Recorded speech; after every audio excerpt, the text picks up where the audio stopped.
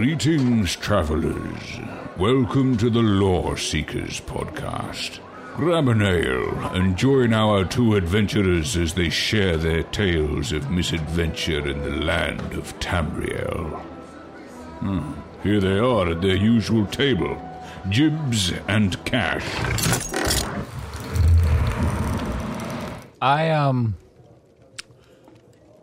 I don't know what to say because I just came off laughing so hard before the show started.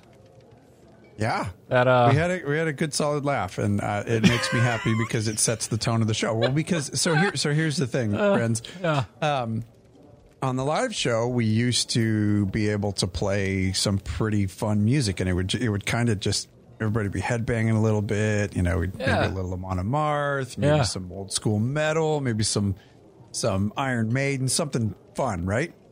And we can't do that anymore on Twitch. So and not that this is terrible, but we play Elder Scrolls music. It's an Elder Scrolls show.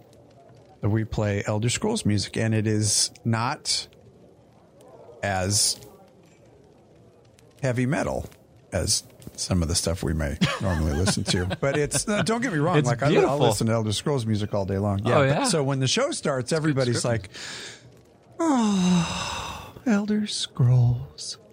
Yeah, takes you this wonderful, beautiful universe, and you're in it, and the sunrise and the sunset, and you're looking at the stars, you're all the things, right? But it's like, man, I really want to feel hyped. I want to get hyped up. So we started the stream with a tension breaker. Yeah, we did. Had to be done. Yeah, had to be done. Regret nothing. Basically, me screaming. Yeah. You're welcome. Oh man. Well, what's new, dude? Nothing, man. Hell of a week. Yeah.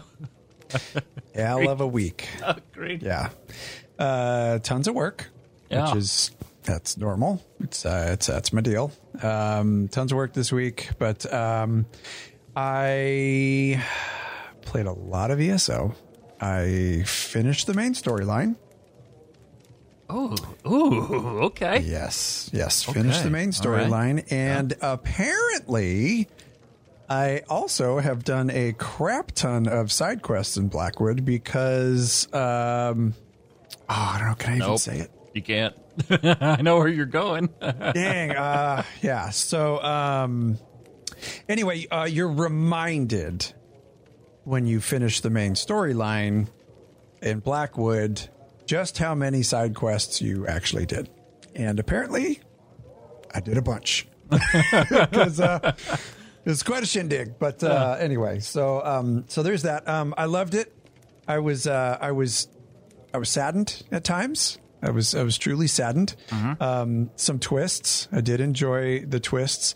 I did enjoy murdering certain people. Murder.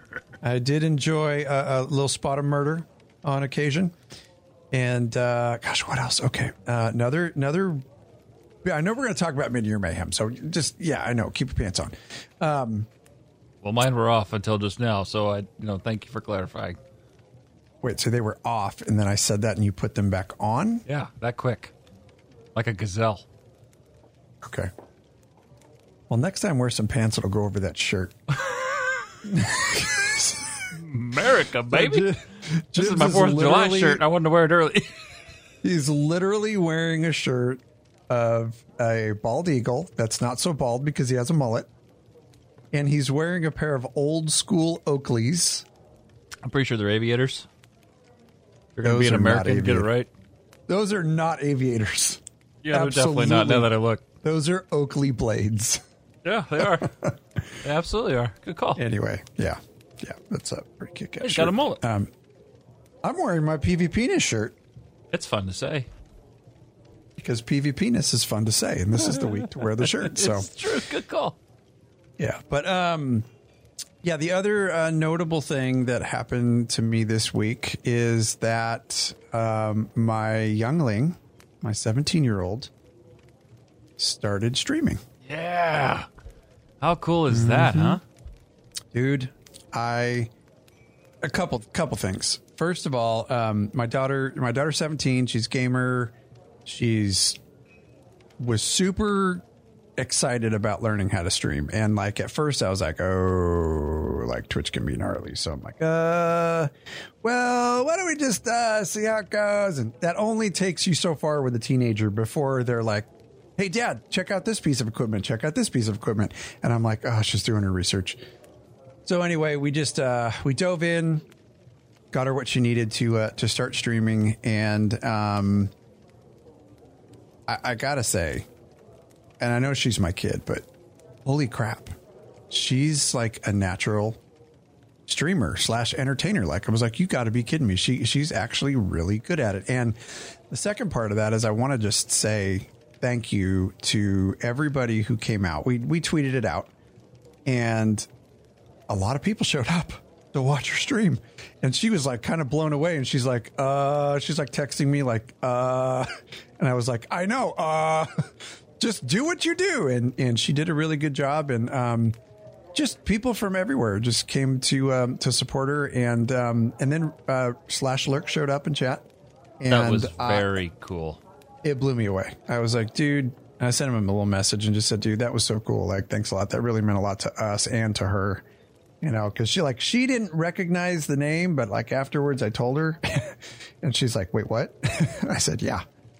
So, just that to me is just ESO fam and the way that, that folks are in the game that we play. Yeah. And, I just could not be more thankful for all of that. But anyway, if anybody's interested, she's probably going to be streaming a couple nights a week, and she likes to do horror games, and you know, she'll play Fortnite. She's really freaking good at Fortnite. So she'll do Fortnite. She wants to play Minecraft with her friends and get her own little server. Anyway, twitch.tv/Libby Lemon, LIBBIELEMON. If you're interested in hanging out with us while she's streaming. Throw her a follow. So give her them follows. Man. She was crushing it. Like, yeah. And again, I have known this child since she was 8 years old, and watching her just do her first stream, get on there, and her cadence, her tempo between playing the game and talking with chat, she was owning it, and she wasn't tense at all. She was so chill. She's so innately. She probably doesn't even have to try, and she's innately good. She's so good. Yeah, it's pretty cool to watch, especially when she drops an F-bomb. I was like, oh, dude, kid. Look what you did.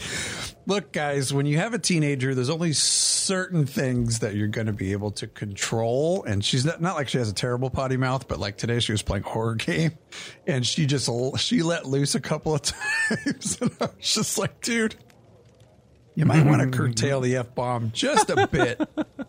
Oh, she did good. Yeah. That was good. Yeah, that was a good time. It was classic. It was a lot of fun. Yeah, everyone. Hey, twitch.tv/Libby Lemon. Go. It's you said it. LIBBIELEMON. Yep. How about your week, though, man? That was fantastic. Work. Lots of work. Lots of audio study. Every day is a deep dive in audio for me. 24/7, and I get about 45 minutes at night where I can either work on the website or whatever I'm working on, play games for about 45, 50 minutes, or, you know, whatever that entails. And so anyway, yeah, man, Stamcrow is my jam right now. I love it, dude. The tables have so turned, and I don't even care. Because that's what, like, I don't have to talk about it, and no one would ever know. But I feel like it's fun to, just let loose a little bit and talk about it. Then, I will honestly say I enjoy all the classes in this game. I do. And so I feel like it's a rotation, or it may be months, it may be years, but I'll tell you what, this Stamcrow right now, having a blast in PvE. I've really moved from a PvP player only to PvP and PvE. And I hadn't, it was just hours before Midyear Mayhem began. And I'm like, okay, I got to... Normally, I really plan this out, because that's like one of my all-time favorite events of the year. Again, PvPer at heart, right? From like way back in SWTOR days. So anyway, super stoked about it, blah, blah, blah. Threw together this build, kept tweaking it, and oh my gosh, I'm like, oh, this is so much fun. Just having a blast in Battlegrounds, and I'm looking forward to getting in the Lore Seeker Zero group they're running. and having some fun. But man, I can't wait. We're gonna put this. I think I'll put this build. I'll bring some builds back when our site launches. Which, by the way, it's literally in the final stages. We're just going through, kind of just dotting the I's, crossing the T's, overlooking some things. Yeah, putting the little hook over the J's. Yeah. We got J's in there, so you got to put the little hook on top thing. Yeah. There's a lot. Yeah. I didn't realize how much content, over the course. I don't feel like we've done this for 3 years, but we've done this. We're on our way to 4 years of this. And holy crap. That's a lot of stuff. And dude, what did I tell you just this morning? What did I tell you about my feelings about Elder Scrolls Online again? Like, real talk. I'm going to be honest with you. I don't remember what you said. Oh, perfect. Glad to see you're listening when I'm pouring my heart out to you all over the floor right there. You're just slipping it. I just take scoops, and try to piece it together. I said how much I am in love with the game. Oh, yeah. I get that feeling every day again, just like, I got stuff to do. I want to get in the game. I want to play. I want to enjoy it. I want to hop in Discord. I want to be with the peeps, and we're, Jibs and I are spending a lot of time with our friend Champ right now, because he's newer to the game, and we're going to get him on here. It's funny because I know we talked about him last week, but to have a friend that is a veteran at MMOs and watch him come into this game has been an experience, because he can figure stuff out very quickly. And like rotations is like from when he was like level 10, he was practicing light attacking and all that stuff, and now he's getting it down and he's putting together builds, and I mean, he's been playing the game for almost 2 weeks and he's CP 200 already. Yeah. He's playing the game. Like, when I say that, like, I really mean it. And it's been fun to be able to, I don't want to say handhold, because I don't think he needs handholding, but to introduce and to foster a new player into the game, and then watch them really enjoy it, and like get text messages and stuff and message on Discord about, oh my God, like, I love this part and I love this about the game. And that has been fun, because when we started our show was we were new to the game, coming back to it, and we were learning a lot of the stuff. So as now, veterans of the game, being able to take somebody from square one to where he's going to end up, we know how good he's going to end up when he really absorbs all this stuff, has been a really cool experience. So if you ever have the experience as a veteran player to take somebody by the hand and show them the ropes, do it. Absolutely. He's in chat too. Cool. Oh, there he is. Hey, buddy. Yeah. What's up, man? Welcome. Yeah. So it's been, he says, I like you holding my hand. You're dirty. It's dirty. It's so much fun. Honestly, it's so much fun. And it's rewarding too, taking the time. And it's been nothing but a blast this past week playing the game. And yeah, you're right. This game is it's not just the game, it's the lore and the stuff behind it. And, the things that you connect with. And then this is maybe simple, but man, that bell in Leyawiin, when you're sitting around there and you're doing your thing, and NPCs are talking and players are running by, and just the daily life of Leyawiin, then the bell kicks in. I'm just like, oh yeah. It's funny that you should say that. Daddy like it. We're gonna explore that in our lore lesson today. Oh, all right. Mm-hmm. Well, what's going on the show today? Yeah, so this is episode 121. Welcome, folks. If this is your first time hanging out, welcome. This is the Lore Seekers podcast for Elder Scrolls Online. We are your hosts. I am Jibs, and joined by Cash. It's nice to be here, folks, and it's been a super fun week. A couple days ago, we started Midyear Mayhem. I know we're going to talk a little bit more about that. That's why I'm wearing my PV Penis t-shirt. And it's just a general amazing time to be a part of this community playing this game. Yeah, I agree. 100%. And I think that's going to be reflected a lot in the content today. So last week on the show, we talked ESO Plus, the free trial was going on, the E3 wrap-up. We had definitely we talked a little bit about Starfield, which was fun. Buddy, What? Buddy, What? I hate to... I'm going to fun fact you right now, dude. Fun fact it. Do it. This is going to be short. If you want it, you can find it. It's out there. Elder Scrolls 6, right? Yeah. And this goes back to E3 and Starfield. Elder Scrolls 6. I know that that there's a lot of speculation that Elder Scrolls 6 is going to take place with the Red Guards. Right? Yeah. Okay. There's speculation that on that Starfield trailer, in true Bethesda fashion, they dropped another clue that we are going to the home of the Red Guards. It's 100%. Or Elder Scrolls 6. It's like almost 100%. And that you can search it, you guys. It absolutely blew my mind. As they are panning down on the panel of the ship, there is a small little icon that doesn't look like any of the other icons that are on there that somebody took, pulled it out of Photoshop, and put it right over a map of the region of Alakir. And it looks just like the map. In a lot of similarities, it looks like that region and parts of High Rock. Yup. Could you imagine, like, if that's true and they did put that little tiny Easter egg in there and somebody actually found it? Anyway, that's my little fun fact for this part of the show. But yeah, I was pretty blown away at that. Oh, I think you're spot on, especially if you go back to the trailer they talked about. I think it was the one that had Shirley on there, that they were, when they were talking about bringing her in the game as an NPC. And it was funny because they were showing off their new tech that they're using that allows them to pretty much scan into the game the things that are out in the world. It's like photo scan. I don't know the exact tech name. Oh, yeah, they're doing it with the new Forza. Yeah, and that it's incredible. The things that they were bringing in the game in that scene in that trailer was desert themed. Was 100% desert rock looking things, and I'm just like, okay, yeah, okay.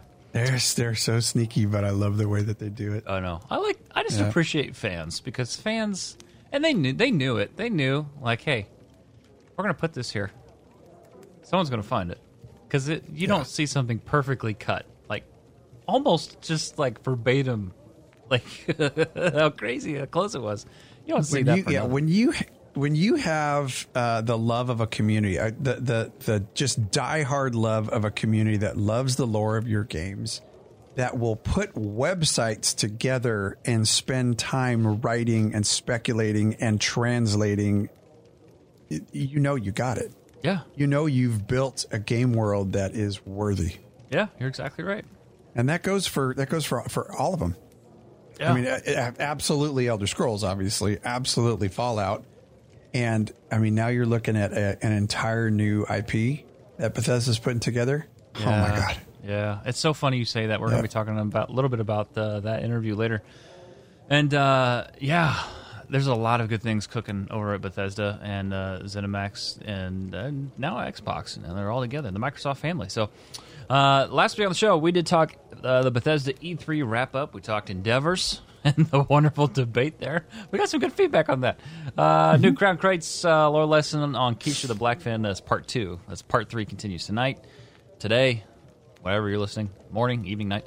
This week on the show, we're talking, again, part 3. Keshi the Blackfin lore lesson series. We're answering your mail.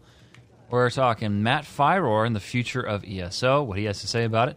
Mid-Year Mayhem, of course, and the World Plays ESO, new event happening from friends over at ZeniMax. But I grabbed the mail along the way in, and before we jump into any of that, good for you. I'm glad I put that on you. Yeah, well, I felt only appropriate. So anyway, we got a voicemail today. It's from someone named Roger, wanting to know a good starting point regarding lore. Let's take a listen. Hey, this is Roger Predactor.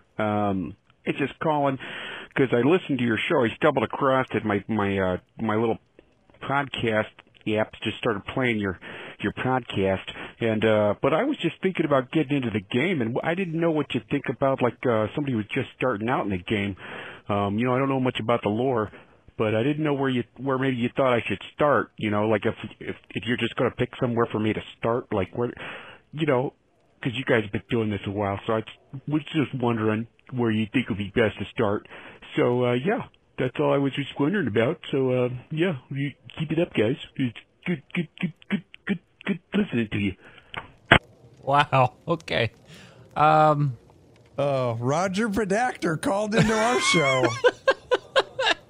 You guys don't know who Roger Predactor is. He's from Ace Ventura, and that's good stuff right there. Made me laugh, and then I realized who that really was, and immediately called them off the air. Okay, so Roger, want to know a good starting point for Elder Scrolls lore, particularly if you're, and we'll take this from the standpoint if you're someone new that's coming into the game. And Cash, I really think I really don't think there's a wrong way you could start, but I guess if you wanted to really start it correctly and really provide yourself with an experience that I feel like would keep on giving, because it'd be an easy reference point for you, so you can hold in your hands, would be to go to Amazon and look up the Elder Scrolls Online lore books. There's 2 books there. I believe you can get them both for about $40, and you can sit there and learn the lore of Elder Scrolls. And a lot of the content that's in these books are lore books that you'll actually find in the game. So you have that game connection as well going on. Right. And that, it really, you know, the beauty of the world that we live in now is that whatever medium you use to get your information, if you're a reader, if you like stuff at your fingertips on your phone, if you want it on your Kindle, if you want to look at YouTube, if you want to go to Twitch streams or the game itself, you can pick any one of those things and any number of other things in between to get that story to you the way that you want to absorb it. The way I like to do things is usually my morning routine. We'll drop into my morning routine a little bit. Wake up in the morning. If I'm home, I get a cup of coffee, hang out with my wife for a little bit. And then once my coffee's done, I pour another cup of coffee and I go and I either get on my rower or I get on my bike and I just start warming up because I like to work out in the morning. So while I'm doing that, I will throw on either a podcast or YouTube. So there's a lot of different ways to get the lore. And what I would suggest doing is one of the things that I really enjoy doing, and I do it constantly. When I hop on that bike, when I hop on my rower and I plop up YouTube, I will watch over and over again Shoddycast. Absolutely outstanding lore. Unfortunately, they're not making videos anymore, but there are tons of videos on Elder Scrolls lore to absorb, and the way that they do it is absolutely breathtaking. It's amazing. The other one is Fudge Muppet. Fudge Muppet is absolutely outstanding. Yeah. There's another female, and I don't know. I'll have to look up her name. Somebody in chat will probably know it, but she is another absolutely outstanding lore hound out there. And I'm going to keep an eye on chat because somebody might call it out. That is a great way to get your lore. If you like to watch YouTube. If you don't, if you like to read, then absolutely those books, The Land and the Lore, are 2 great books from Elder Scrolls Online in particular to learn the lore of Elder Scrolls Online as a whole. Another really good way is there's several podcasts out there that are very lore centric. Aramethius has a really good one, Written in Uncertainty, and he is definitely a deep dive into the theory. He does a lot of theory crafting about lore, and so he really dives into the deeper aspects of it. Lorecast is another really good one. He does all kinds of different games. Of course, us, we have our lore lesson compilations, and the way that I wanted to do it was the way that I wanted to learn it. So from a chronological perspective, my advice would be to start in the Dawn era. and learn about the aspects and Anno and Padme and all those things that happen to where the world of Nirn was built, and how all of the Aedra came together to build the world. The Daedra said, hell no, we're not going to have anything to do with it, but we're going to watch and we're going to screw with what you made. So that way you can really learn the origin story of how the world of Nirn was built. And you can continue that into why the Aedra are here, why the Daedra are here, what their part of the world is, how the races were born, who immigrated here from different regions to come to Tamriel, the continent that we enjoy and that we play on and adventure on. But yeah, I would definitely say start in the Dawn era, then work yourself through the first era, the second era, which is the era that we play in, the third era, which is Oblivion, and then the fourth era. If you played Skyrim, that's where you're going to end up landing. And so take it chronologically, so you're not confused by anything. And then you'll end up getting very good at lore in the second era, because that's obviously the world that we play in Elder Scrolls Online. So, but if I could give you any advice, it would be that Dawn era, and then origin story first with Andu and Padme, and then the Dawn era, first era, second era, third era, fourth era. That's how I would do it. There you go. Boom. Yeah, thanks for the email. That brought a smile to our faces. That's a good one. Oh, anyway, yeah, all the lore is good. All of it.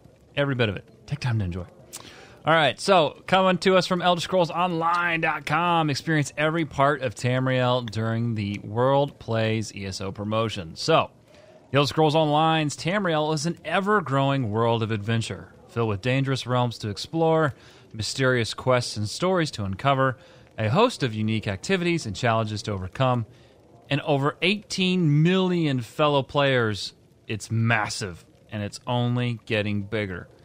So going on right now, friends, through QuakeCon 2021, that's August 19th, by the way, ZOS is challenging a host of special guests, streamers, developers, and you, the fans, to live stream ESO over 2 action-packed months, showcasing absolutely everything the game has to offer new and veteran players alike. This will, the participants include, of course, you, the fans, ZOS's very own creative director, Rich Lambert, mixed martial artist Robert Whitaker, which is awesome, pro wrestler Nicole Savoy, I believe she's with Ring of Honor. That's pretty cool if you're into that. Members of the ESO stream team, and many more surprising guests along the way, all ready to take on Tamriel. Now, so all these combined, they're going to be taking you through the base game, the DLC zones, chapter storylines. This includes dungeons, trials, PvP, crafting, antiquities, housing, and more. Now, there's an incentive for you to watch as a fan, because if you tune into any of these streams, you can pick up some in-game goodies. This includes game codes for the latest Blackwood chapter, and collectibles, such as Pink Torchbug Pet, and much more. Pink Torchbug. It's kind of cool. Yep. I love the Torchbugs. True. Kind of start collecting. I think they should come back with the Twitter giveaways for rare pets. I know. We still have these codes. We're sitting here. I feel like these are relics now because they don't do it anymore. No, those are going to be good for when we stream. So sure. Keep an eye out for that, folks, because Jibs and I are going to get back to streaming when we can. Obviously, we're going to stream Elder Scrolls Online. But, yeah, keep an eye out for that. That's coming. Yup. Yeah. So, also, ZOS is inviting you to share your own adventures as we showcase the game's different zones, activities, and challenges on Twitter and Facebook using the hashtag WorldPlaysESO.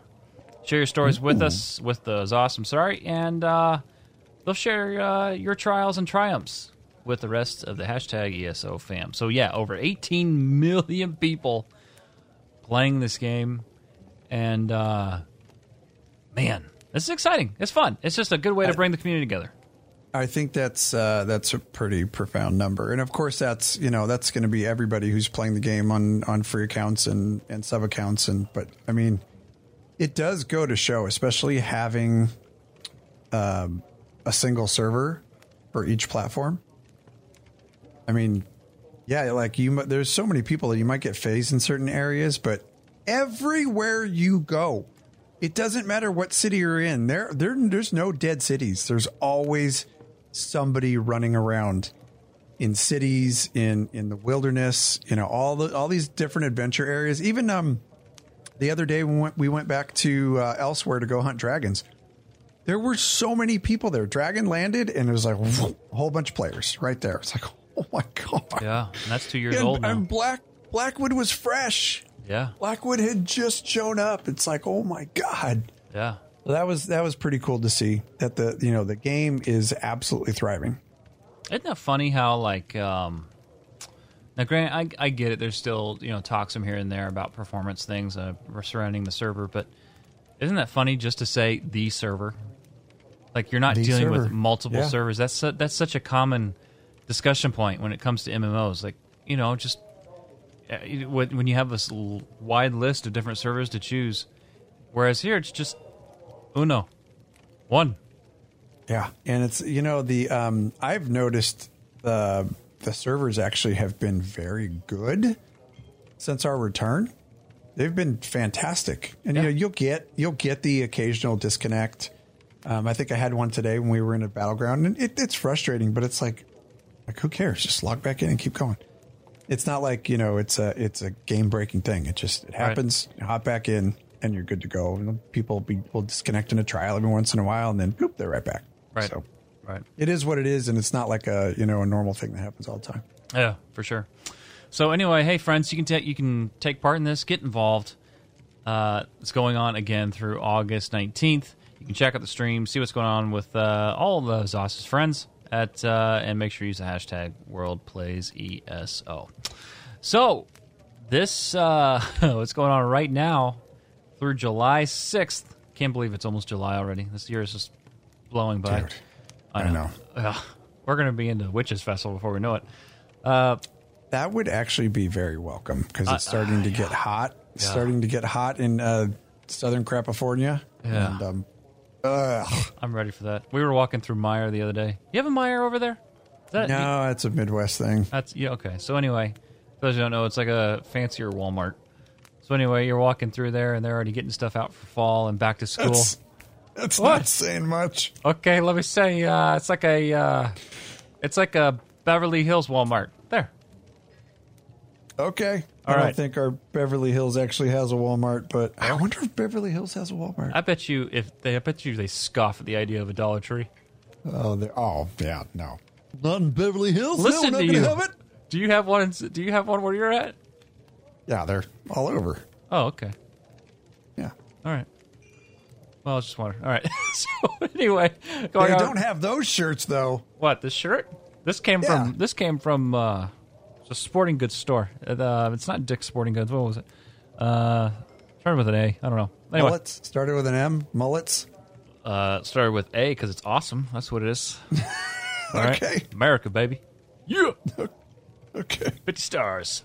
Red, white, and blue. All American. All right. So anyway, players clash during the Minior Mayhem in-game event. Again, this is coming to us from ElderScrollsOnline.com. Dude, we've been enjoying some Minior Mayhem. And it's going on right now through July 6th at 10 a.m. EST. Which, quick note, to all who are getting involved in events, typically on the final day of any event, it always ends at 10 a.m. EST. So if you're, at a moment, you're trying to get stuff done, you feel like, I'm not going to be able to, well, you have till 10 a.m., okay? You guys got to do, you got to run a Zero group the other night, and kind of got to partake a little bit in the Minior Mayhem. Yeah, a lot of it. Yeah, so they are the Lore Seekers Guild on PCNA is running groups. We're usually running them in the evenings. And Toasted Peanut, thank you very much for running. He's been leading, and then some other folks have been hopping in there and leading and doing just a really, really great job in Zero. And I have not been to Zero since we've been back. And now I realize how much I've missed Zero. Because I really do enjoy that large group breaking up the group. One group will go here to distract. Another group will go hit, another keep, and then we might get wiped, and then we might take a little stealth run all the way up north and try taking some others. It's just been a lot of fun. And I think my favorite part now is watching people kind of climb the boards. I was actually really surprised because I'm not shooting for Imp this year. My Stamina Warden that I'm playing on or had already got Imp last year. So I'm not shooting for it. Like, my whole goal this year is just to support others who wanted to, and rally for the cause. They put it in chat. Hey, so-and-so is pushing for Imp. Perfect. I want to be right there helping that person get that. So, but I was surprised. I think I played maybe 3 hours yesterday before I checked our particular shard that we were on, and I was already on the board. So I was like, holy crap. All we're doing is taking keeps. But yeah, it actually happens pretty quick. So if you get to where, you think you're starting late in the game, like today or tomorrow, and you want to push for Imp, and you have a group of people that you play with, then just go for it. If you have the time to commit to it, it's totally a doable thing. And Yep. it's a pretty cool achievement. It's probably one of my very favorite achievements in the game. One that I never thought that I would attain. Yeah. It's pretty cool. Yeah, it's cool. It's one of those achievements that really is a group effort, and it really, when everyone rallies around you to help make it happen. I remember that moment, and it was a cool moment. Like that, it's like the equivalent of getting Lore Master in Warcraft. Remember when you got that? Mm-hmm. Now, I did not, Yes. so I cannot attest to that grind, which I know was insane for you. It was like 2,000 some odd amount of quests. It was 30 at the time. It was 3,300 some odd quests to do. That's and insane. it took me a while, but I think it took me the better part of 6 months. But yeah, getting that title was like, okay, I will never rock another title in that game ever again. And I also never wanted to do another quest in that game ever again. It's like a monumental achievement. Yeah, but it's different questing too. I mean, with this game, the questing is much more interactive. With the voice acting, it's a lot less reading and stuff. And I would find myself even though I love the lore, I try and read through as much as I could. But man, when you're on that push for an achievement like that one, I was clicky and through just. Oh yeah, for sure. But I don't. It's like you said last week. Like, I could not see myself doing that in this game unless I've already been through the content and I want to do it on another character for an achievement or something, or for a zone clear. There's no way I click through quests. I just don't. Everything matters. Everything carries weight. Right. Absolutely And everything. On my Stam Warden, that's the character that I finished the storyline on. I have two other characters that I've probably about halfway through Blackwood, and even in those runs, I'm not clicking through it. Yeah. I'm still listening to it to absorb it. And of course, we cover the material in the show, so I want to be very well versed in the story. So I'll listen to that voice acting, 2 or 3 times, no problem. Right. It doesn't bug me. Right. Yeah, and so that's a monumental achievement, completing that when it was Warcraft, and now over here, becoming Emperor, whether you're a PvP or not, it's a good feeling because of the lore that stands behind that, what that means in Elder Scrolls as a whole. And so to be able to take part in that, it's a good time. I haven't been able to jump in the Zero group. I'm chomping at the bit. Once we're done, I'm going to try to get in. But no spot for you. No kips. No spot for you. But anyway, so I've been grinding, just doing a ton of Battlegrounds, as many Battlegrounds as I can, and it's just been an absolute blast. So for those of you who don't know what Mid-Year Mayhem really is or how to get started, especially with all kinds of people coming in the game right now, we're going to tell you about it real quick. For those of you who already know what this is about, the first few couple minutes, you can just kind of tune us out for a second. But anyway, Mid-Year Mayhem's going on right now through July 6th. And during this PvP event, you can earn double XP and Alliance points. And, of course, you can earn some unique collectibles when you clash with your fellow players, whether it's Imperial City, Battlegrounds, or Zero. So here's how you get involved. You visit the in-game crown store to acquire the, quote, details on the Mid-Year Mayhem quest. Travel to your Alliance War faction's main gate in Cyrodiil using the Alliance War menu or a battlegrounds camp outside major cities. By the way, you are no longer required to travel to Ciro to kick off the event, which is good.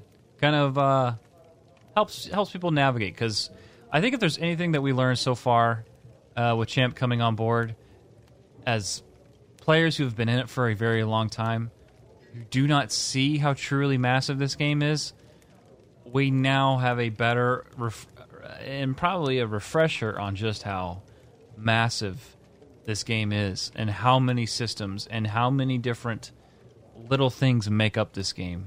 And so just this little tweak, honestly, is kind of a godsend, because it helps new players coming in who are already filled to the brim with things to do, that they now can just kind of get started and get jumped in and do their thing. But they could get jumped in. Is it a gang? Yeah, you got to get jumped in. I forgot that was a thing. I guess yeah. I guess going to Ciro kind of is like getting jumped into. It's like your initiation. Oh, this is gonna hurt, son. This is gonna hurt. You're gonna learn today, boy. So anyway, after you pick up the main quest from the Alliance War menu, after traveling the main gate, you find the NPC named Predicant Mera and continue the quest. Complete the quest to receive your scroll of Pelinal's Ferocity and Pelinal's Midyear Boonbox. Use the scroll to enjoy 100% buff in the Alliance War, Imperial City, and Battlegrounds. This includes Alliance points gained, XP gains for PvP player skills. Look, I'm going to tell you right now, Ciro's going to be a great... Cash, and you know this, Ciro is a great resource for Alliance points during this event, and especially XP. Yeah. It's absolutely insane. And especially if you're running with a group. So if you're a solo player and you're looking to get involved in Cyrodiil, don't be afraid to pick a campaign, get into the queue for Ciro, get into Cyrodiil. And once you're in there, don't be afraid to type up in zone chat like any group's running. And when people, soon as you get into one of those larger groups where they're running around taking keeps and doing objectives, you can see them on your map, and then you can just travel to or port to those areas. And if you're with one of those groups, that is when you're really going to rake in your Alliance points. So make sure your scroll's up. Make sure your scroll of Pelinal's Ferocity is up, so you're getting that double XP. And I'm not kidding you. You are going to rake in not only Alliance points for being with a larger group and taking keeps and such, but you are going to have so many Pelinal's Midyear Boonboxes. Your mail will fill up. If you do it for a few hours, like, your mail is going to go brrr, and there's tons of goodies in there for you to get. A lot of crafting materials. There's motifs. Yep. Transmutations, geodes and stones, like good stuff. Yeah. So yeah, don't be afraid to hop in there and just kind of mix it up. You don't necessarily have to talk; just follow the group and do what the group's doing, and learn from people. It's a really good way. Now, one quick thing I wanted to mention: if anybody is interested in the lore, you hear this. What's Scroll of Pelinal's Ferocity? It's like, what's a Pelinal? Well, a Pelinal is Pelinal Whitestrake, and he was Alessia's champion. And if you're interested in hearing about him, we did a lore lesson on him in our Twitch Tavern episode number 5. And I just listened to it again to refresh my own memory, and it is a grizzled, gnarly story of a wandering hero that just takes up a cause with Queen Alessia, and it's a really good story of Pelinal Whitestrake. He's just an incredible badass. So that dude does some work. Yeah, and I'm pretty sure by the explanations that his class is Templar. Oh, 100%. I'm kind of I'm itching to make a Templar. I have a 50, but I just kind of want to start fresh and kind of get reacquainted. We'll do it. Man, Skinny Cheeks just put out a new Stamina Templar video. Did he? Yeah. Look at him go. The numbers are just crazy. They always are.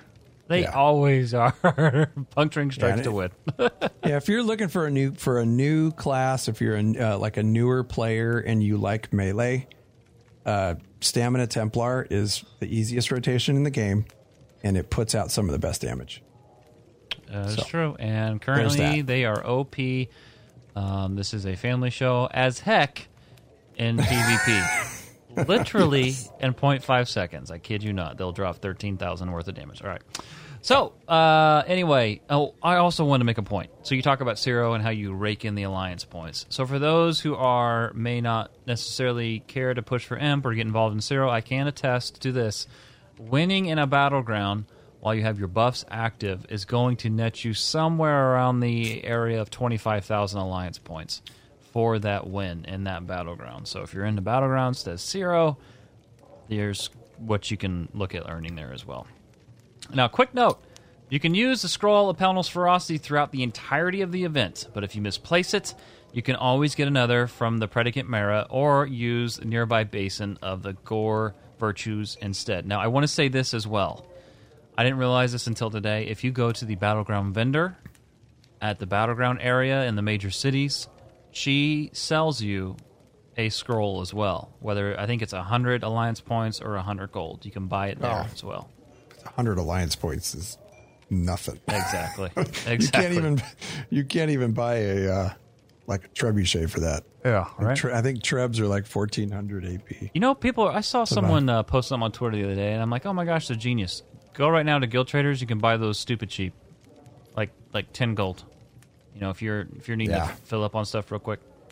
Or you could just ask to get it out of the Lore Seekers PCNE Guild Bank, because that's pretty much all that's in that Guild Bank is stuff for PvP. Yeah, it's pretty funny.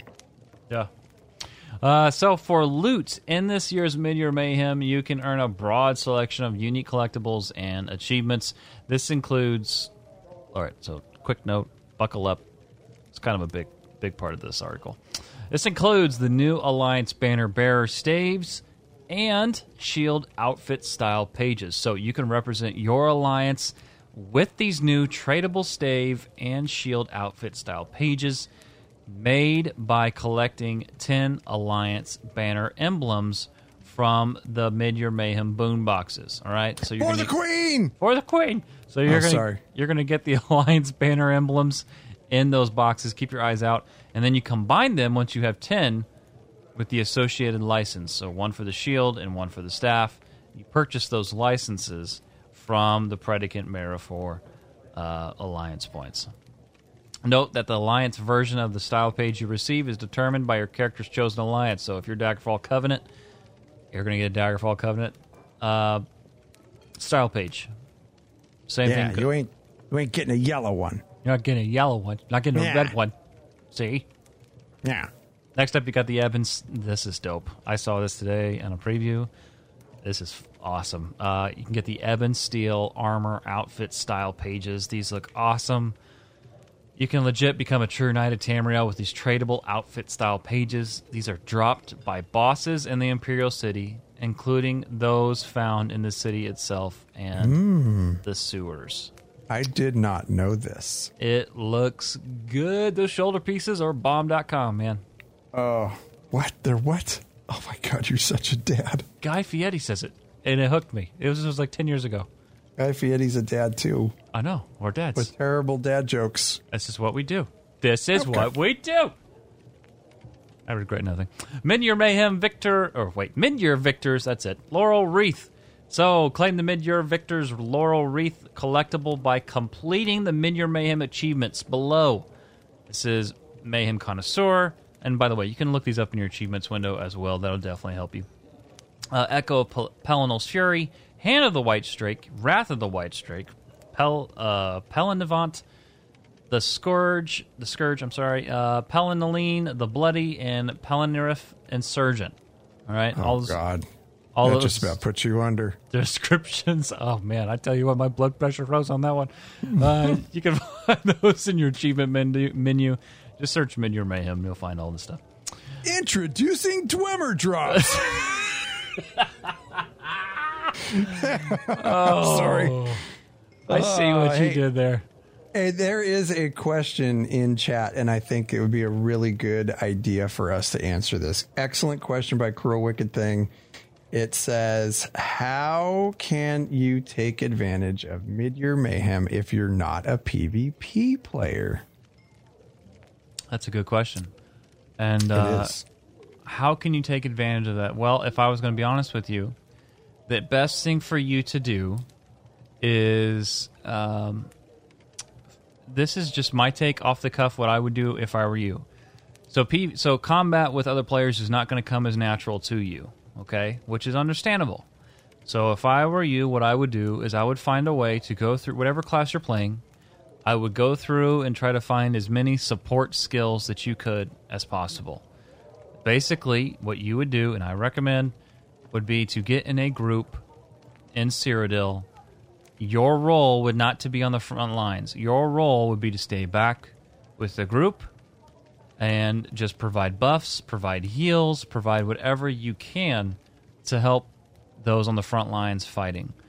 I feel like that it would be probably the least painful way to get involved, especially when you're coming over and I posted a joke in the Lore Seekers Discord that someone had posted on Twitter, and it was a scene from Batman where Bane's arms are out and it says PvP players, and then you see this person in the pink out stretchy suit that says PvE players. That would be a onesie and a little child. Yeah, it's thank you. That's that. It can be that way, and this is coming from someone I'm both PvE and PvP, and I say that to say you're entering a world that you're not normally accustomed to, and that's okay because this isn't your flavor. This isn't what you get down with when it comes to ESO. You know, you're in a whole nother world, and your world is crazy difficult on its own when it comes to PvE. So to come over to PvP.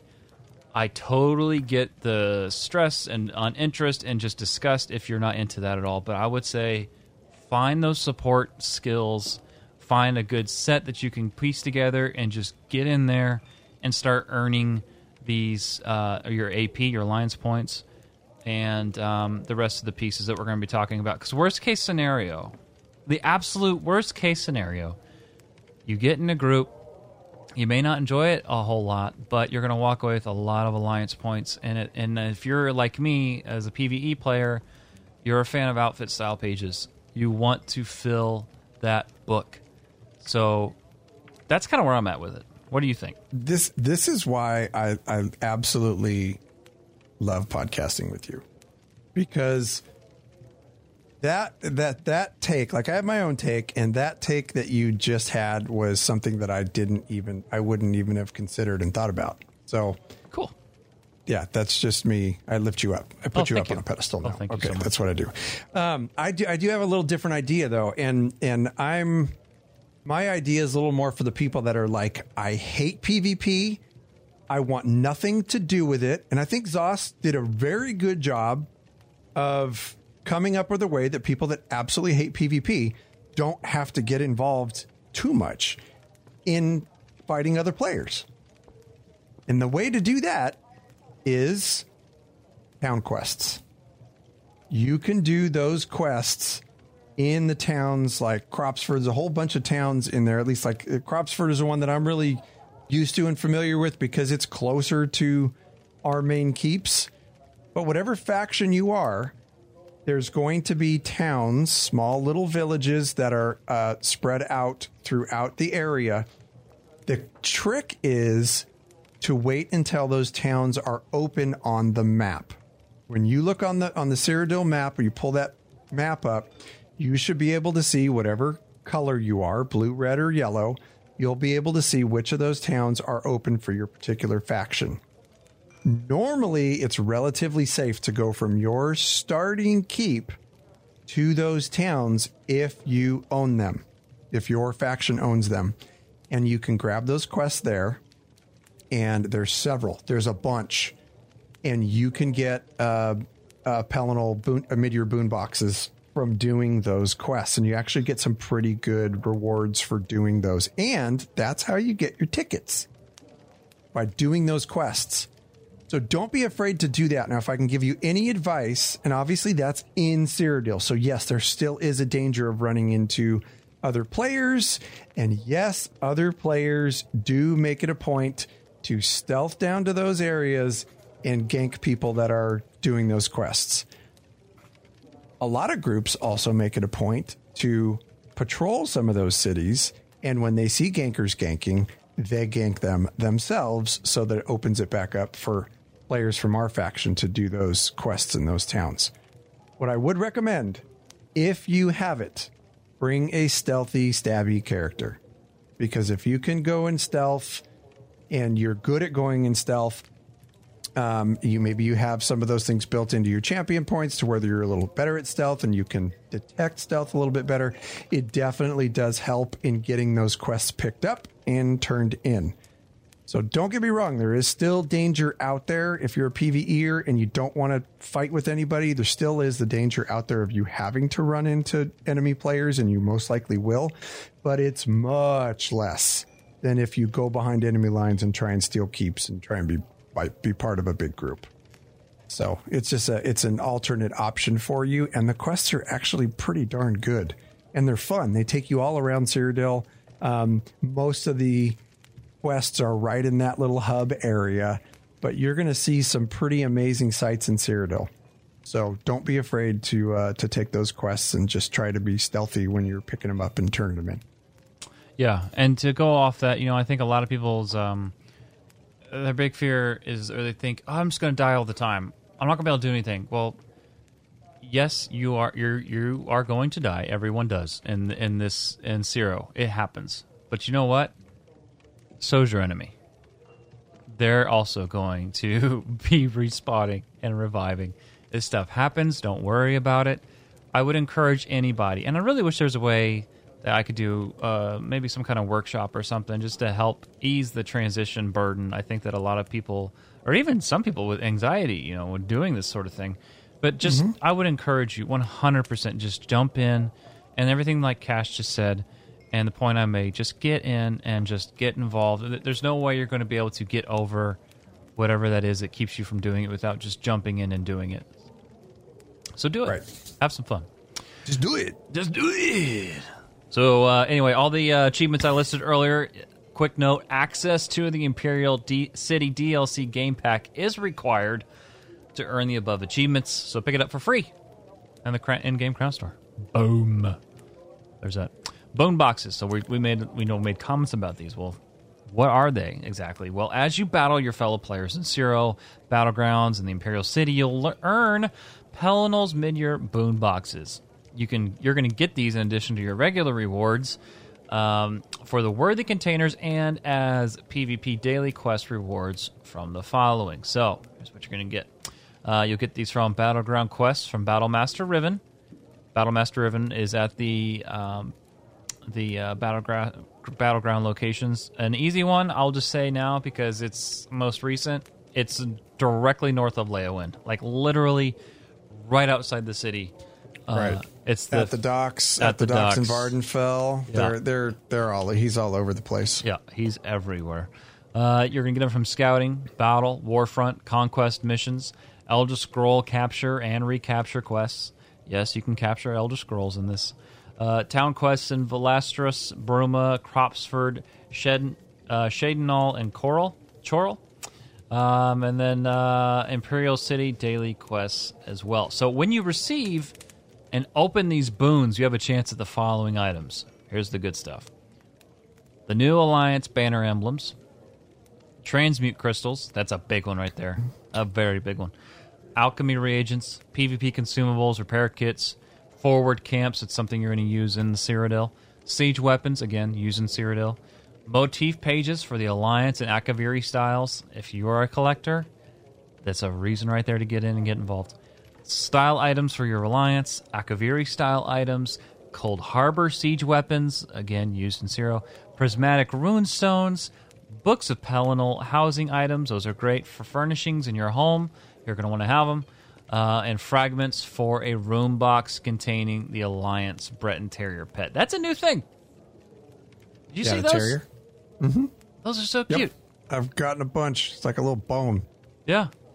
Terrier dogs. They're non-combat pets that have a little piece of armor on them, and your Alliance of Choosing's flag draped over their back. It's pretty cool.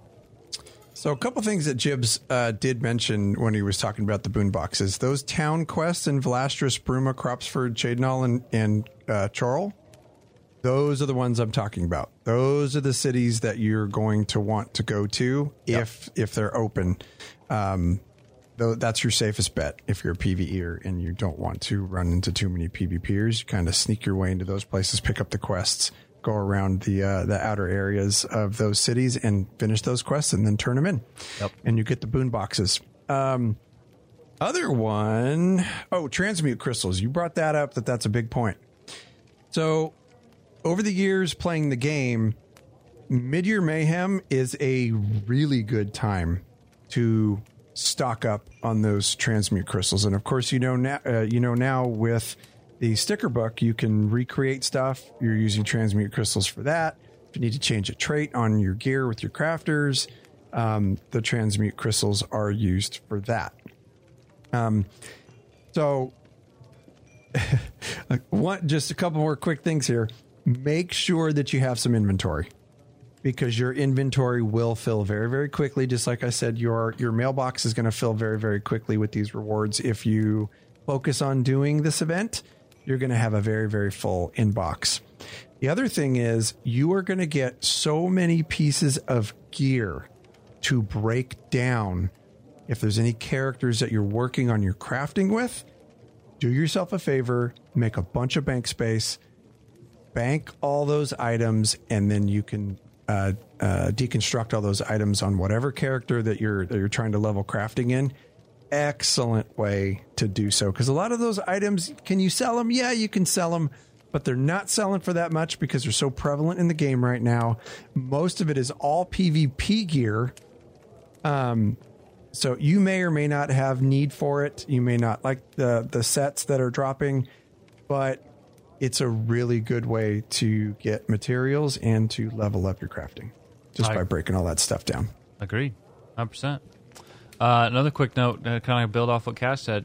So throughout this entire event, harvesting nodes within Cyrodiil and Imperial City, they're going to drop double their regular resources. So, and also, this is a big deal. Honestly, this only happens once a year. This is huge. Cyrodiil merchant Adazabi Abadero, also known as the Golden, stocks Alliance War legendary quality jewelry with necklaces during the first week and rings during the second. Look, if you're needing pieces, this is the time. You can buy them with Alliance points or gold. But they're all legendary tier items. Absolutely worth it. And you buy them with Alliance points. So if you have a bunch of Alliance points stocked up, it's also not a bad idea if you want to flip those items. Oh, you buy them with Alliance points and you put them on the Guild Traders. Yep. And you can, if you buy some of the more popular items, you really stand to make a lot of gold. 100%. So that's a really good way to make money during this event. 100%. Event tickets and rewards. So the event tickets are back. And during Mid-Year Mayhem event, you can earn up to 3 event tickets per day by completing 2 different PvP activities. 2 tickets for completing any Cyrodiil or Battleground daily quest, and 1 ticket for completing any Imperial City District daily quest. The event ticket timer resets at 2 a.m. EST each morning. And note, you can only hold up to 12 tickets. All right, after that, you're going to lose them. So the Impresario is the merchant during Mid-Year Mayhem where you're going to buy things using the currency of the tickets, okay? This includes the unstable Morpholith. Wow, didn't see the R. Morpholith. Dude, you did so good saying Adazabi Abadaro. And now you just pooped the bed. Never go full Bosmer. Unstable Morpholith base fragments. All 3 Deadlands Firewalker personality fragments, which, hey, by the way, that Firewalker personality is up for grabs, and that looks legit. I think this is the event with the last piece. This is it. Yeah, you can claim it right now. Absolutely. It's pretty awesome looking. If you want to see what that looks like in action, I'm sure someone's already thrown it all over YouTube, so just search Firewalker personality. Alliance Banner Bear Staves and Shield outfit style pages, which we talked about. Ebon Steel Armor outfit style pages. Again, they look awesome. Brett and Terrier Pet Mid-Year Mayhem grab bags. That includes collectibles from previous Mid-Year Mayhem events. And then group repair kits. Friends, there's a lot that goes into this year's event. I really feel like they've done a great job expanding it this year. And get in there. Have some fun with PvP, because my goodness, man, there's a lot. This is a fun time for PvP in this game. I think that's a good point that you bring up, bro, is that they've done a lot to expand this event. And I know there's always been a way for PvEers to get involved. This absolutely is the time. Yeah, if there's any time throughout the year that PvP or PvEers are getting involved in player versus player. If I could just, as a closing statement, just don't be afraid to get involved with this event, because there are ways for you to be able to do it and not have to, dive into lobbing stuff at keeps and, being in these big zergs and stuff. You don't have to do that if that's not your shtick. Yeah. There's plenty for you to do. And I mean, even for solo players, we see solo players out there all the time. And I see a lot of other big groups. I know Lore Seekers does it, but if we run up against like a single player around those towns, unless that player is hostile, if it's an enemy player, unless that player is hostile and like they start shooting at us, we just ride right by. It's like, we're not going to bug you. There are plenty of people out there that will, and there's gankers everywhere. Just trust me on that one. But it doesn't mean that you can't get the things done that you need to get done in there. So if you're a PvEer, you hate PvP, there's still a lot of ways for you to get involved with the event, and don't be shy. The buddy system is a big thing when it comes to Zero. Yeah. Oh, agreed. Yeah. All right, friends. Well, hey, we're going to take a quick break from a new sponsor this week here on the show. I just think best if you just tune in and listen. We'll be right back. Hey, kids. Are you bored out of your mind? Do the hot summer months just seem to drag on? Oh, the swamp is so dull. There's never anything to do. Well, how about trying something new? How about learning to play the latest in extreme sports in Tamriel? Introducing Molag Dodgeball. Molag Dodgeball was created in the First Era by skooma-addicted Khajiit warriors. But back then, they used actual necrotic orbs to play. Much more lethal than the currently approved energy orbs used today. The balls used today are much safer and approved by the MDBAT. What's the MDBAT? Why, it's the Molag Dodgeball Association of Tamriel. Molag Dodgeball is played with 6 players on each team and 6 energy orbs.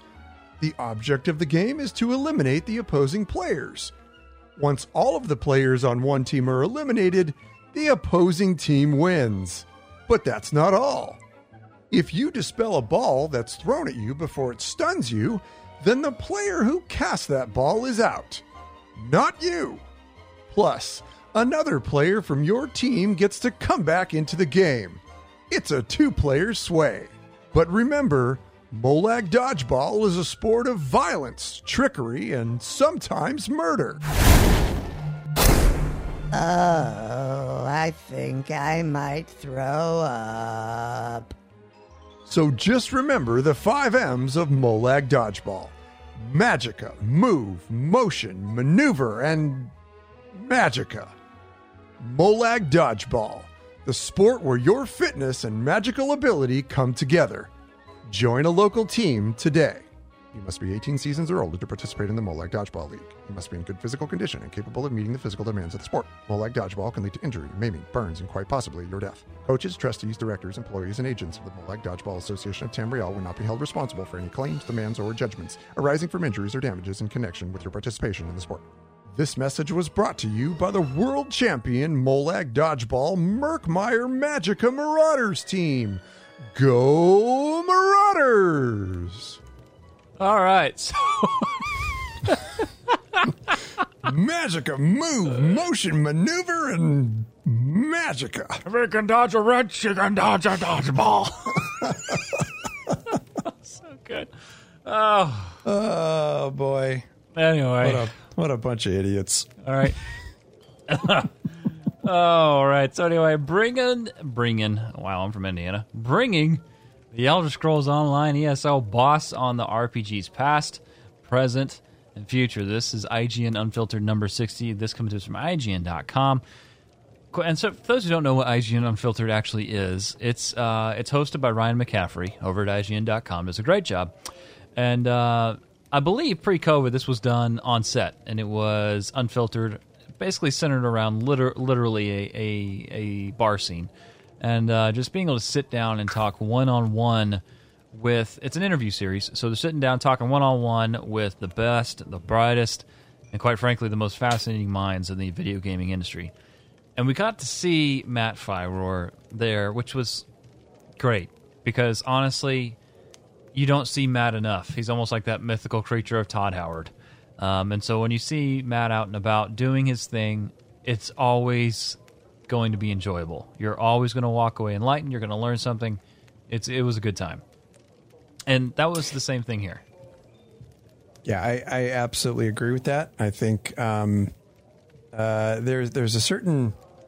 I don't want to say necessarily status, but there's a certain, I think, pedestal that folks can be put on in directing games. And like when they speak, they really have some pretty, I won't just say important, but just very poignant things to say. And I think Todd Howard is definitely one of them. I always feel the same when we talk to Rich. And we absolutely feel that way about Matt Firor. He just has that commanding personality, and you know that he is at the very top of the echelon when it comes to all these meetings where our game is being created and evolved, and when new things are coming to the table, and like ultimately, like it's his say, like whether it goes or not. So a lot of the things that show up in our game are because he likes them. So to see something like this, like I love this interview series. I think it's fantastic. This gentleman gets some pretty amazing people on his show. And this one I think is really cool with the things it covered. Yeah, they did a great job on it. And, you know, I would highly encourage you. I almost said, oh, this will be in the show notes over at loreseekerscast.com. Not yet, almost. The site's almost ready. But I would encourage you, go over to IGN.com, check out IGN Unfiltered, or you could just Google IGN Matt Firor, and it'll be the first article that pops up. You're going to learn a lot of things, how Matt got started, how ZeniMax got off on the right foot, the Microsoft transition. You know, that was a lot of questions for a lot of fans, a lot of gamers. Elder Scrolls Online 2. What? Which is not a thing, so relax. Spoiler alert. Console enhanced. Next year! And the Dragon Break. And then Todd Howard. And, you know, they really brought up some really interesting points. And there's a couple we really kind of want to talk about. And one being, you know, with Bethesda Game Studios being around as long as it's been around, and, you know, Todd Howard being such a crucial, integral part of that experience for so many people, so many fans. You know, Ryan asked him, you know, like, do you ever feel like Todd's looming over your shoulder? Here's what he had to say about it. So he was very clear in the beginning that it was my game. Like, and he told all the people on his team, this is not our game, this is Matt's game, or in the future, this is Oss's game, right? We're going to advise where necessary, we're going to talk about the IP, but it's their game to design and to do. And he held to that ever since, which is gave us the freedom to do what we needed to do, but helped us because they were always there to answer questions, especially in the months after Skyrim launched, when it was pretty clear that was one of the greatest games ever made, and it was going to really change the way people perceived Elder Scrolls Online. You know, they worked with us. You know, he came up and talked to the team. You know, he really, really, really has helped us, and he has 3 or 4 key Elder Scrolls and Fallout lore people and designers, and they have really helped us over the years too. I feel like this is exactly what you want. As someone as something that's that's like that's like the equivalent of somebody handing somebody the title, the reins for a brand new, something Star Wars related, something that's huge, something that's massive, and has achieved a following over years and years and years. That's such an integral thing to be able to just give the reins off and then just trust those people. That's the word.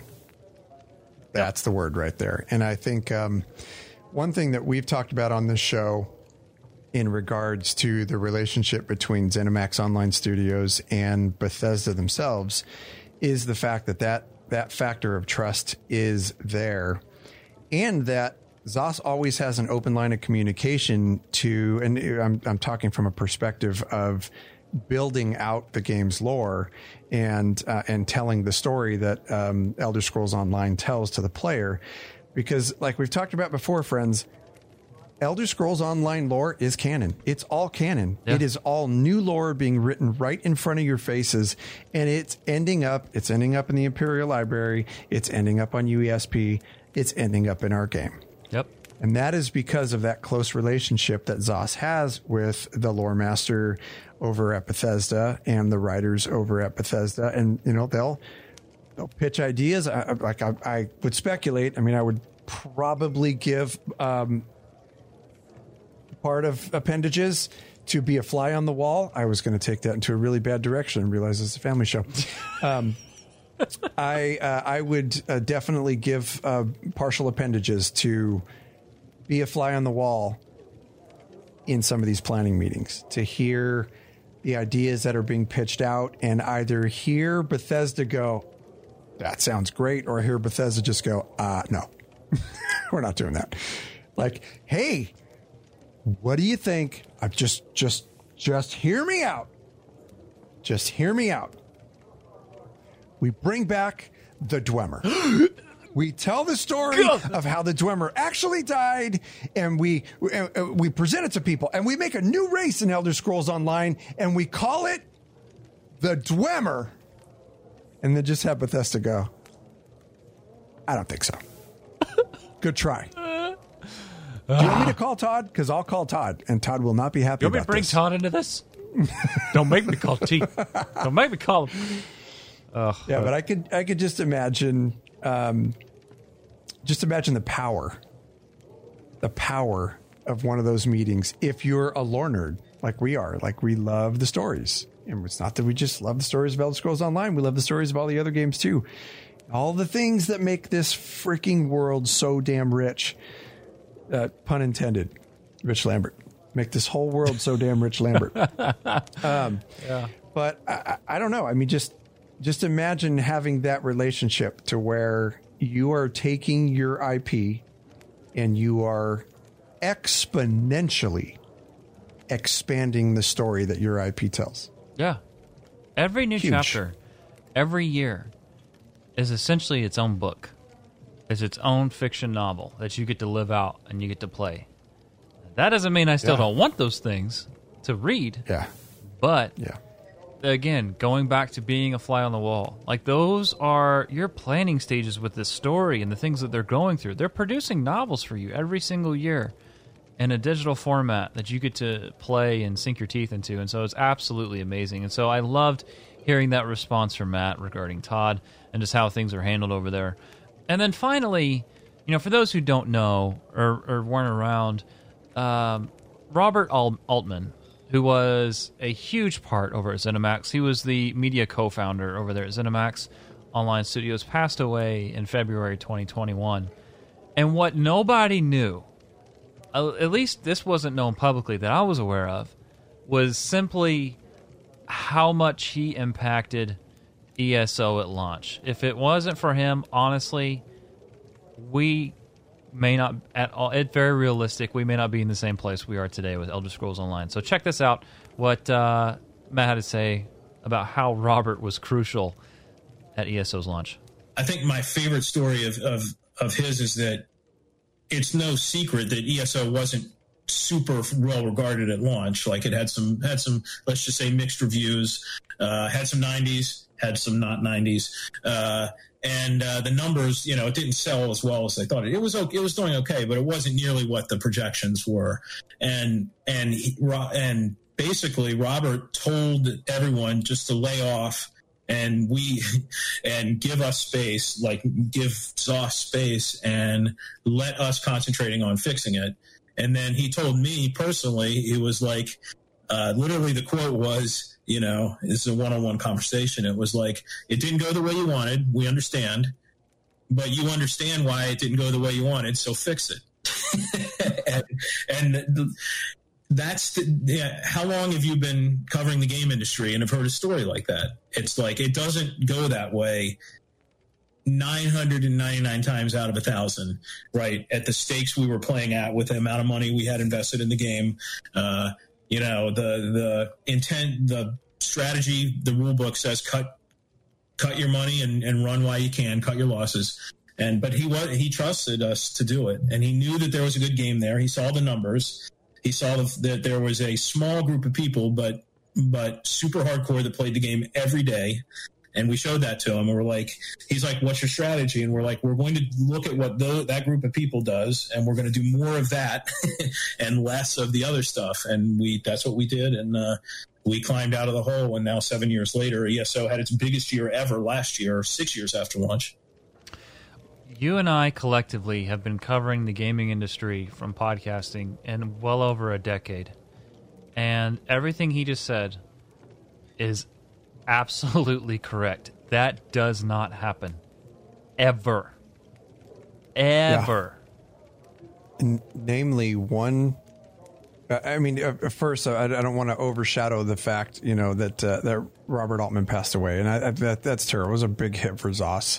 Yeah. Of course, we wish him well, and we wish his family well. Yep. But there's one particular point that about that quote that I want to bring to everybody's attention if you happen to miss it. Matt Firor basically just said that they went back to the drawing board by doing a couple of things. One of those things happens to be rallying around the base of players that they had playing the game every single day and listening to what they had to say. Yep. That is something you will not find in a lot of MMOs that are out there, friends.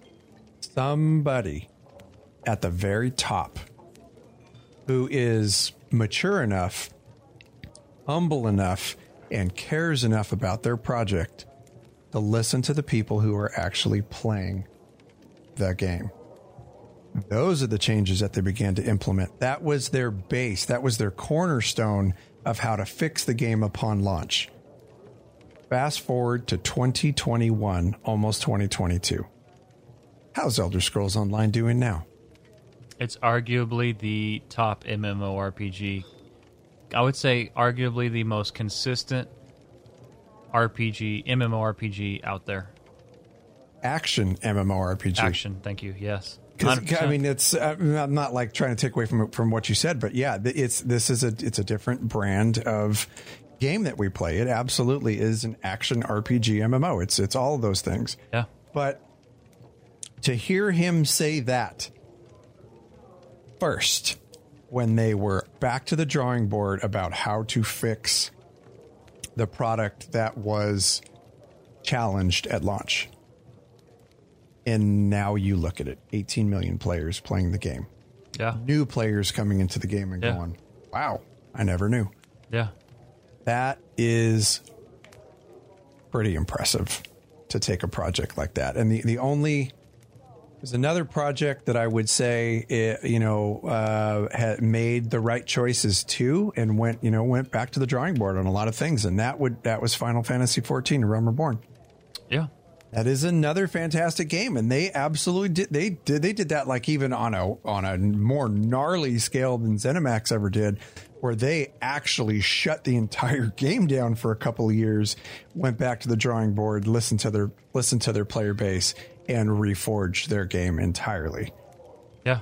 Companies like that are the companies that last, and companies like that are the companies that I want to put my money towards. Yep, you just hit the nail on the head. The companies that last. Because unfortunately nowadays what you see is too much red tape. Too many suits that you have to turn the neck with amazing, ways that they're going to make a ton of money just for them to get to pay attention to what you're saying. Whereas over at ZeniMax, they've consistently shown that they listen, that they care enough, that they listen. They want to continue to build the game for you. And if there's anything that I felt like I walked away from this interview from, it was the fact that, man, the future of ESO is in such good hands. Oh, yeah. It's in such good hands. And it comes back to the fans. And honestly, what Robert did in that moment of backing Fyroar, backing the team when he didn't have to, he could have totally went the other direction with it. But listening to the interview, Matt even addresses, this guy was a millionaire, but was legitimately a great person, a good person who cared, genuinely cared. Right. That you feel like, you hear stuff like that, and then that honestly feels rare nowadays. But the choice that Robert made to support the team truly set them on track to get to, where ZOS is today, where it is, in my opinion, the best MMORPG out there, the most current MMORPG out there, especially when it comes to what's on today's trends and tastes of the MMORPG genre. It's so many things for so many people. And, man, yeah, you hit the nail on the head. Absolutely. Absolutely. Great interview. Yeah, it's a great interview, folks. Go take a listen to it. It's super chill, and you can see how approachable of a guy Matt Fyroar is. And he absolutely has his thumb on the pulse of this game. He cares about it, and that when you have that kind of leadership from the top of a company, not only are your expectations set of the rest of your team, but when you're leading the charge with an attitude like that, that's what you want. Exactly. Somebody who loves the project. Exactly. And loves the fan base. Yeah, for sure. All right. So, yeah. Anyway, well, friends, it's time for some lore. Let's dive into Keshu the Blackfin Part 3. Enter my mind vestige and walk with me through the shadows of past events. Friends, if you haven't caught up on our last couple of lore lessons, we have been covering Keshu the Blackfin. And in order to get the true story of Keshu the Blackfin, I actually traveled in-game to Leyawiin to meet with Pika Real. She's an author and a very close friend and confidant of Keshu the Blackfin. And this is a story as it continues. We've covered Keshu as a child, Keshu through her teenage years, and Keshu beginning her adventures outside of her small village at Sea Quetzal. But tonight, we continue. We're still in the tavern. Peak and Cash having a word about Keshu. Now, Pika Real, friend and confidant to the beloved and renowned Keshu the Blackfin, shifted in her chair as we sat in the Calidus Inn in Leyawiin. It was mid-afternoon, and we had been chatting for several hours, but I could tell it might be time for a change of scenery. Peak, I said endearingly, would you fancy a walk through the square to stretch our legs? Wonderful idea, Pika Real replied with a smile. This old tale doesn't sit for long periods quite as it used to. We can continue our chat on our stroll. As we emerged from the quaint little inn, the thick and humid air floated around on a coastal breeze. The sounds of the small imperial city on the bay filled our ears. The bustling port town was alive with activity. The chimes of the great chapel's bell sounded from its soaring tower as the top of the hour passed. Merchants peddled their wares, crafters tinked away on new inventions, adventurers restocked their packs, and bards strummed merry tales of dangerous expeditions. I noted Pika Real's gait as we walked. With her hands clasped at her waist, she glided through the square, greeting endearing citizens as they took notice of the local celebrity. There was no doubt in my mind, Pika Real was a beloved part of this community. She was gracious and kind with every encounter. And in the same breath, she never missed a beat as she continued the account of her friend Keshu. It seems that upon her return from the ruins of the Old Ones, Keshu solidified her vision for the future of the Soxalil people. Keshu spent time in the ruins researching and reading ancient texts. She delved into silent contemplation at times, perhaps deep meditation, and emerged with a plan of resurrecting the advanced Argonian society to reality. After her friend Zoxan was captured by Dunmer slavers and a subsequent visit to the ruins of the Old Ones, her simple thoughts of merely defending the Argonian people from outside threats had evolved into much, much more. Upon her return to the small village at Sikat Zol, Keshu set her plan into motion. She traveled the greater marshlands, rallying her fellow Soxalil to the cause. She began amassing an army of her own, training everyday folk in the art of combat, tracking, and guerrilla warfare. She began what started as a small band of local freedom fighters and transitioned them into a couple dozen because word was spreading through the marshlands. Among the notable members who sought to follow Keshu's lead was a tested battle mage by the name of Fire from Nowhere and a freelance freedom fighter known simply as the Elf Slayer. These two heroes, warriors in their own right, volunteered to assist Keshu in the training and preparation of this fresh band of soldiers. They drilled, they studied, they prepared for war. This band of egg brothers and sisters, coined Blackfin's Legion, was primed and ready to be tested. As a first challenge, Keshu set the Legion's sights on a very well-known house-dress slaver caravan route. They would ambush the caravan and rescue the Argonian slaves. The attack would take place at a choke point near the border of Morrowind. They trained for weeks. They scouted the caravan's routes, and they planned for contingencies. With her troops in place, Keshu gave the signal, and they fell upon the Dark Elves. The mission would prove a resounding success, with most of the Dunmer slavers either dead or captured, and the Argonian slaves freed. With the success of the Blackfin Legion's raid, Keshu was nowhere near finished. She had only begun to fight. She continued to be a thorn in the side of House Drez for several seasons, ambushing caravan after caravan and freeing more Argonians destined for a life of slavery in the process. More freedom fighters would rally to her cause, even many from regions beyond the marshlands. Here's our first fun fact. During this time, Picariel had been able to complete her own rites of maturity after her disappointing first attempt, as you'll remember from our very first lore lesson on Keshu. Although she was considered a member of Keshu's Legion by default, Picariel longed for a much simpler life, away from the throes of battle. Picariel sought the life of a sap speaker or an egg tender, but not a freedom fighter. And of course, her friend Keshu was immediately supportive of her choice.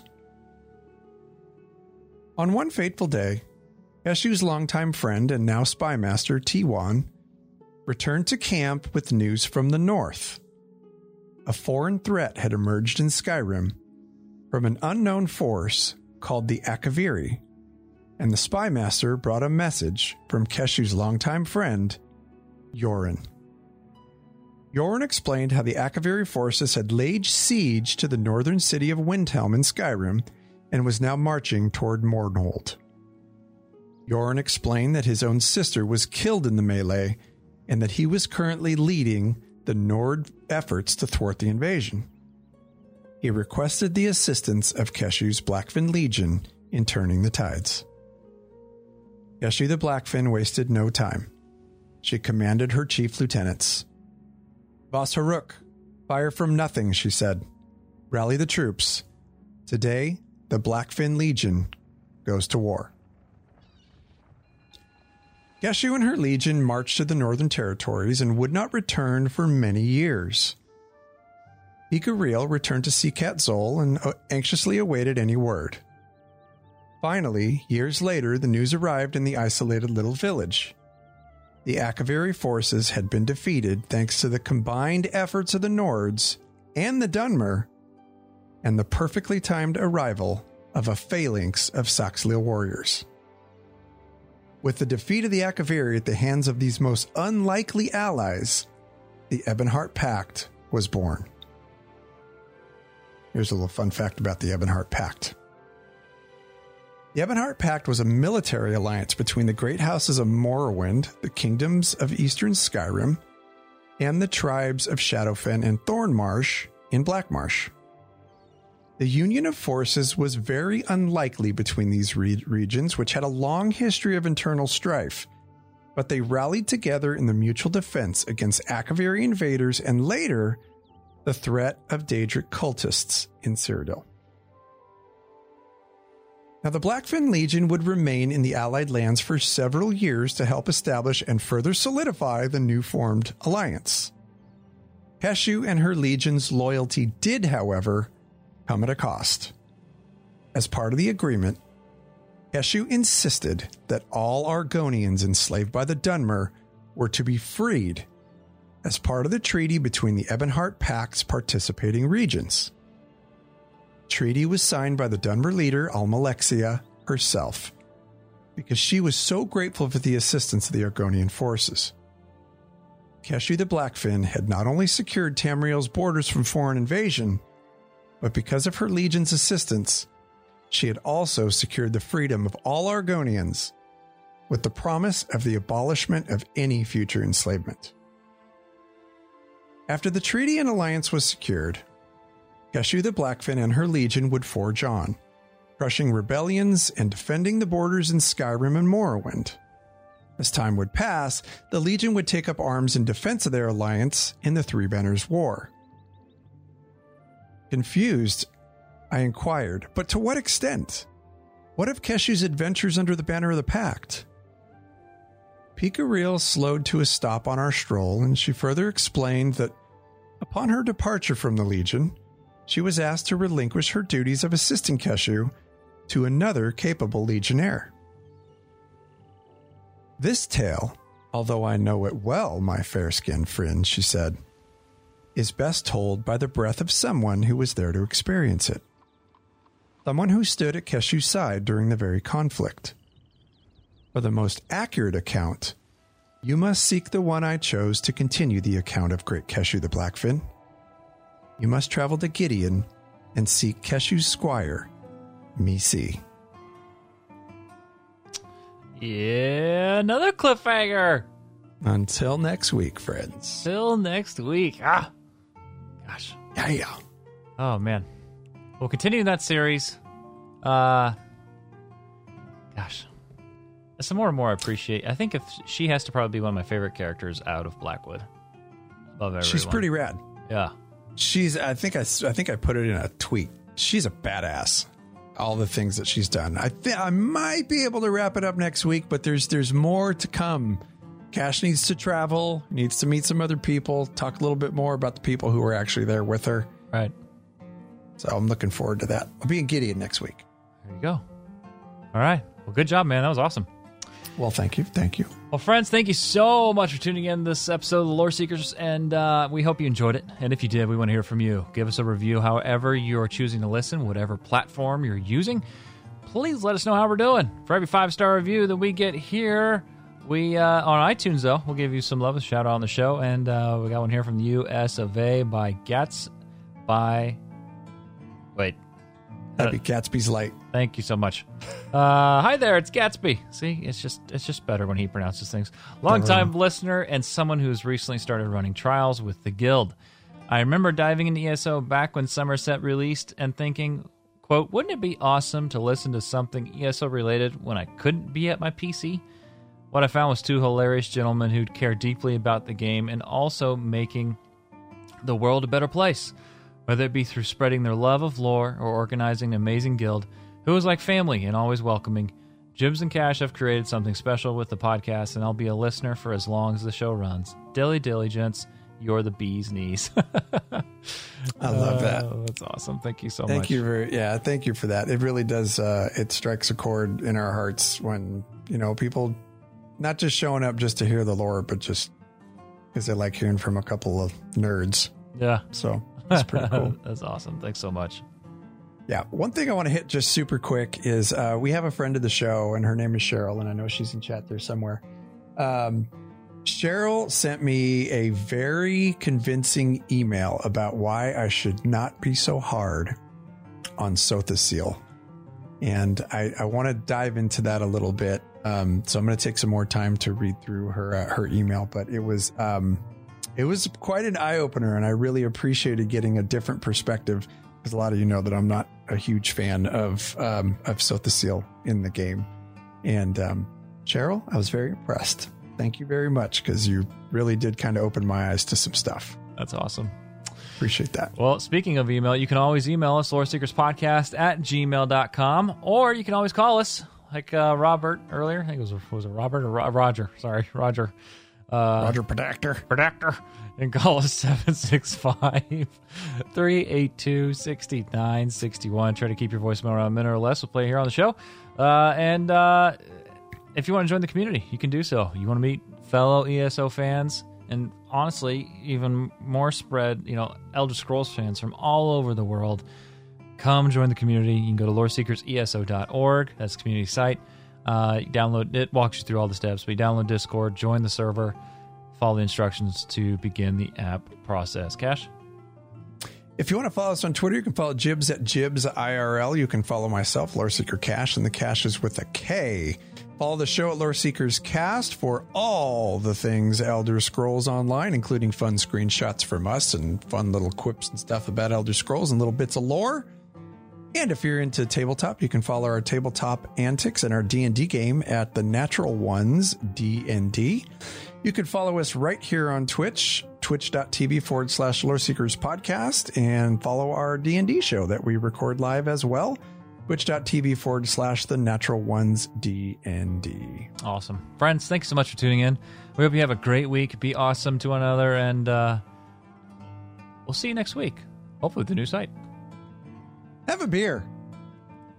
Yeah. Or mead. Dilly frickin' dilly. Or some wine. But don't drive. Can't have it on your way home from work, people. Wait till you get home. Dilly dilly.